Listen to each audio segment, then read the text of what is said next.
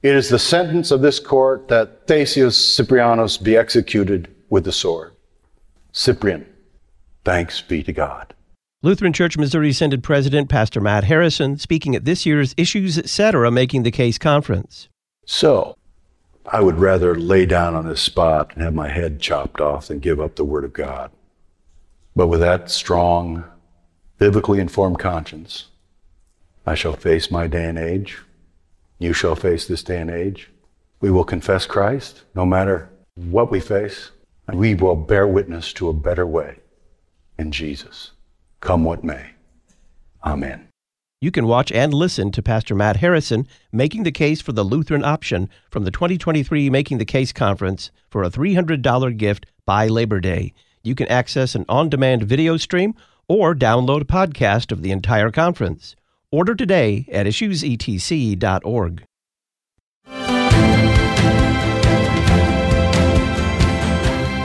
Basically, you can't have a hate crime against a group that Yale Law School, Harvard Law School, and the New York Times and NPR don't think is an oppressed minority. And I think that now it is very important to encourage Christians in Finland and everywhere that now it is the time to be open, not to be silent, to be open about your faith. In those kinds of services, we have what are called praise teams. I've often wondered why there aren't lament teams. The Bible is not primarily what I would call an upward-looking book, but it's a forward-looking book. So it's not a book that's so much concerned about the die and go to heaven piece, but it's more concerned. I mean, the thing it's fixated on is the resurrection and the renewal of all things. This is Pastor Michael and Lindsay Schmidt of Natoma, Kansas. And whenever we go on vacation, we always take along Issues Etc. to help pass the interstate mile. Issues Etc. Talk radio for the vacationing Lutheran family. More Karen Mangley, please. Throughout this week, we have, along with monitoring things in Milwaukee, where the Lutheran Church Missouri Synod met in its 68th regular convention. We've been bringing you regular updates. Last time we did that was on Wednesday. Here on this Friday afternoon, August the 4th, we are going to do the same, get a recap of the 68th regular convention of the Lutheran Church Missouri Synod with Mark Stern. Greetings and welcome to Issues Etc. live on this Friday afternoon. I'm Todd Wilkin. Thanks for tuning us in. After our conversation with Mark Stern, we'll discuss no-fault divorce with Dr. Scott Yenner, professor of political science at Boise State University. Then we will review two movies, big blockbusters, both of them, that Pastor Ted Geese says are more alike than different. The movies are Barbie and Oppenheimer. Joining us for a recap of the 68th regular convention of the Lutheran Church Missouri Synod, Mark Stern, an attorney, a convention delegate, and a member of the Committee for Convention Nominations. Mark, welcome back. Thank you, Pastor Wilkin. So we got an update from Tom Halverson on Wednesday. What would you highlight from Thursday and Friday morning? Well, if I had to do a headline, it would be Delegates Finally Defeat a Resolution. The one and only resolution brought forward by a floor committee that was defeated was Resolution 909, which was to appoint a task force to consider a 4-year convention cycle. This is something that has been brought up several times. It's been defeated every time. People thought it'd be a little bit different this time, but it went down once again, and that has the distinction of being the only resolution defeated. Other than that one, what would be another highlight for you from the last couple days? The elections on Thursday morning were the last 3 boards of regents, including both Concordia, Texas, and Concordia University, Wisconsin. And with regard to Concordia, Texas, I think the delegation is very strongly opposed to the actions that have been taken at Texas, and they reelected Pastor Nathaniel Hill, who was one of the dissenting votes and who actually resigned from the board in protest, but has agreed to let his name stand again.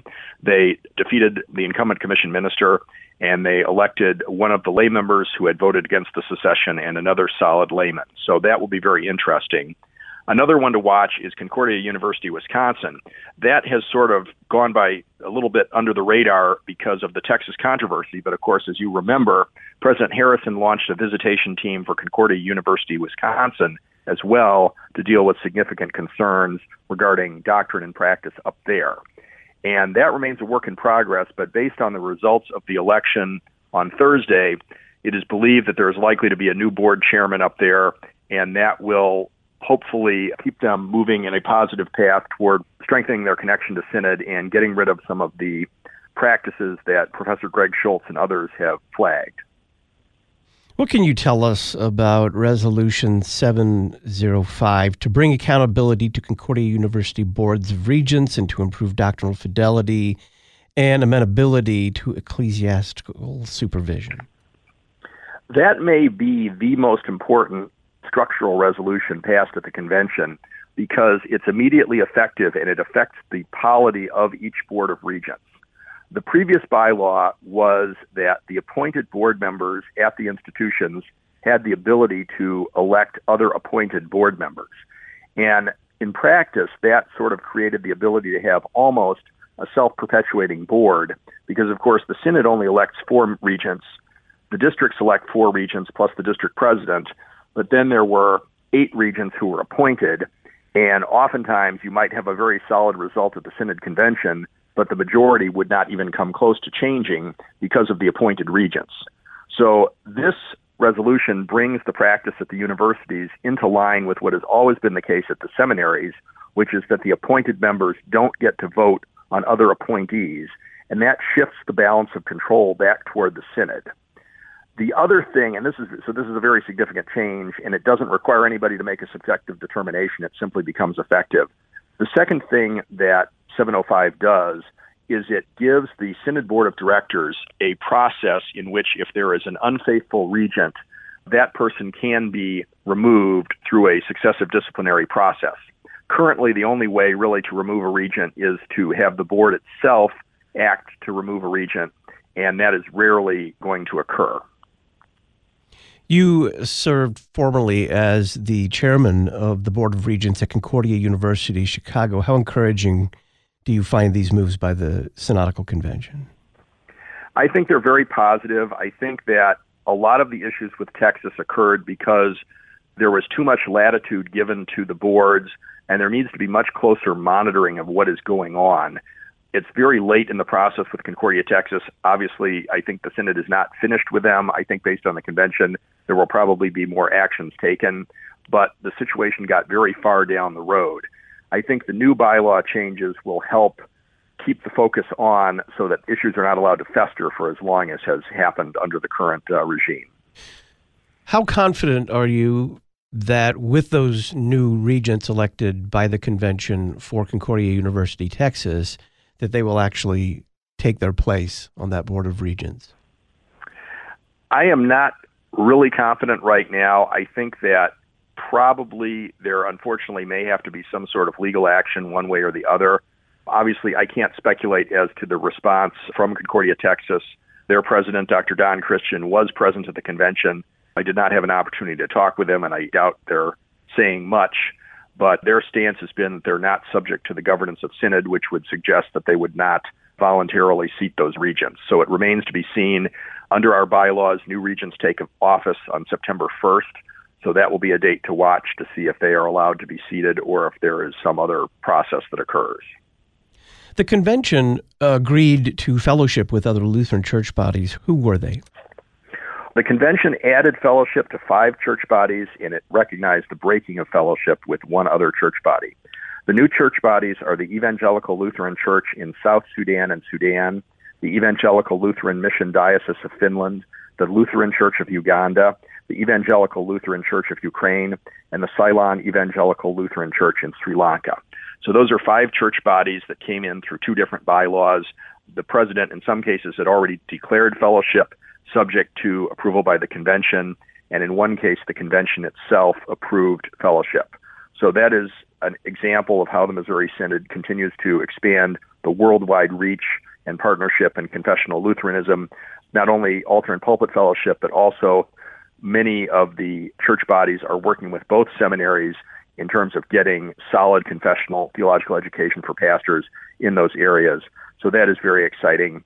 On the downside, the Synod recognized that the Japan Lutheran Church is no longer an altar and pulpit fellowship with us due to various actions they have taken to ordain women as pastors. Was closed communion also an issue with the Japan Lutheran Church? There were a number of issues, and I would encourage folks to read through the resolution because it gives a very detailed history of the theological issues, which, as you know, do include closed communion, as well as the history of discussions. The Japan Lutheran Church was brought into fellowship in the early 70s at a time when there were a lot of things going on in the Missouri Synod, and they had some influences of scriptural interpretation principles that were not really consistent with what we as Missouri Synod Lutherans believe, and that leads to a lot of different problems. It's not simply the women's ordination issue, but it also involves open communion. It involves other scriptural understandings, because once you make Scripture into a malleable text, you create a lot of problems. On the issue of communion, how did the delegates address the recent phenomenon mid and post-pandemic of online communion, so-called online communion? Sure. Well, I was on Floor Committee 5, which is the Theology and Church Relations Floor Committees, and we passed a very strong resolution, 508. I think it was modified slightly, but basically rejecting and condemning the practice of so-called online communion. That is a very strong theological statement. It's stronger than a lot of the resolutions that get passed, which you see words like encourage and support and urge. This was very clear, and I think it passed by a very solid margin. I think even in the middle to left part of the Synod, there's very little support for this. There are some that do hold to it, but they're not very many, and I think that was a good resolution. There has been some criticism, including from guests and from myself here at Issues, etc., of the new publication of Luther's Large Catechism with Annotations and Contemporary Applications. Did the convention deal with that issue? The convention did not deal with that issue. There was a resolution from our floor committee to address release and use of Luther's Large Catechism with Annotations and Contemporary Applications. After some discussion among the floor committee, the committee decided not to bring that forward. There was an effort after our committee was dismissed to force the discharge of that resolution onto the floor, and that failed. We as a committee decided basically that what has been written, and having a floor debate over this was not likely to be edifying to the Synod, because there is a doctrinal review process. Certainly that can still be maintained. Those that have concerns certainly should continue to use that process. But as it stands, currently there's been no successful challenge to what is contained in that volume, and therefore it was not deemed necessary to take the convention's time to discuss that and reopen wounds regarding that discussion. So as it stands, the book's still out there. It can be purchased, but the convention took no action on it. So finally, what issues do you think face the Lutheran Church Missouri Synod post-convention for the next triennium? The same issues really that we've been facing, which is continuing to figure out how we're going to provide for pastors for the congregations that need them, and to continue to maintain fidelity and support, especially our laity, in a world in which, and this was a controversial word, post-Christian, because, of course, many would say there is no post-Christian world. Christ is always with us, but a world in which Christianity is no longer a baseline or even a touch point for many in the secular culture. They don't even understand what we're doing, let alone agree with it. So those are things the seminary's floor committee talked about, a number of the issues regarding alternate routes, about the need to have the best possibly trained pastors that we can have through residential formation, while recognizing that despite residential formation being the gold standard, there is a place for alternate routes to meet specific and articulated needs of the Synod. And again, the need in our culture to support First Amendment rights, rights of free exercise, and our right to practice our faith despite the attacks from the culture. Mark Stern is an attorney, a convention delegate, and a member of the Committee for Convention Nominations. Mark, on behalf of Issues, etc., thanks for your expertise in canon law and for your faithful service to the Lutheran Church Missouri Synod. Thank you, Pastor Wilkin. Always great talking with you. Folks, if you didn't attend the LCMS convention and visit Ad Crucem's booth, be sure to check out Ad Crucem's Christ-centered, high-quality greeting cards, church banners, jewelry, art certificates, and more at adcrucem.com, adcrucem.com. On the other side, Dr. Scott Yenner joins us to discuss no-fault divorce.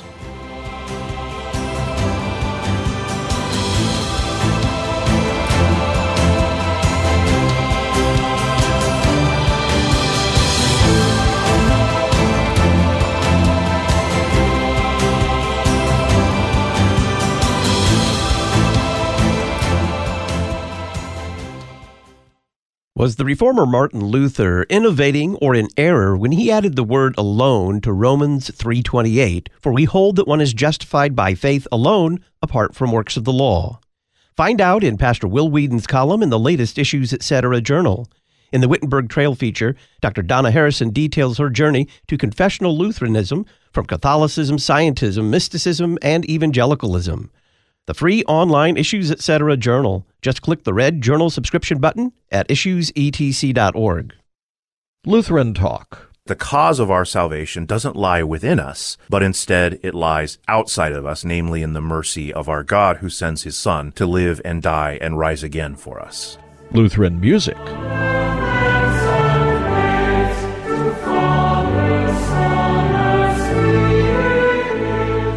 Listen anytime, anywhere with the Lutheran Public Radio mobile app. Download for iPhone, Android, and Kindle at issuesetc.org.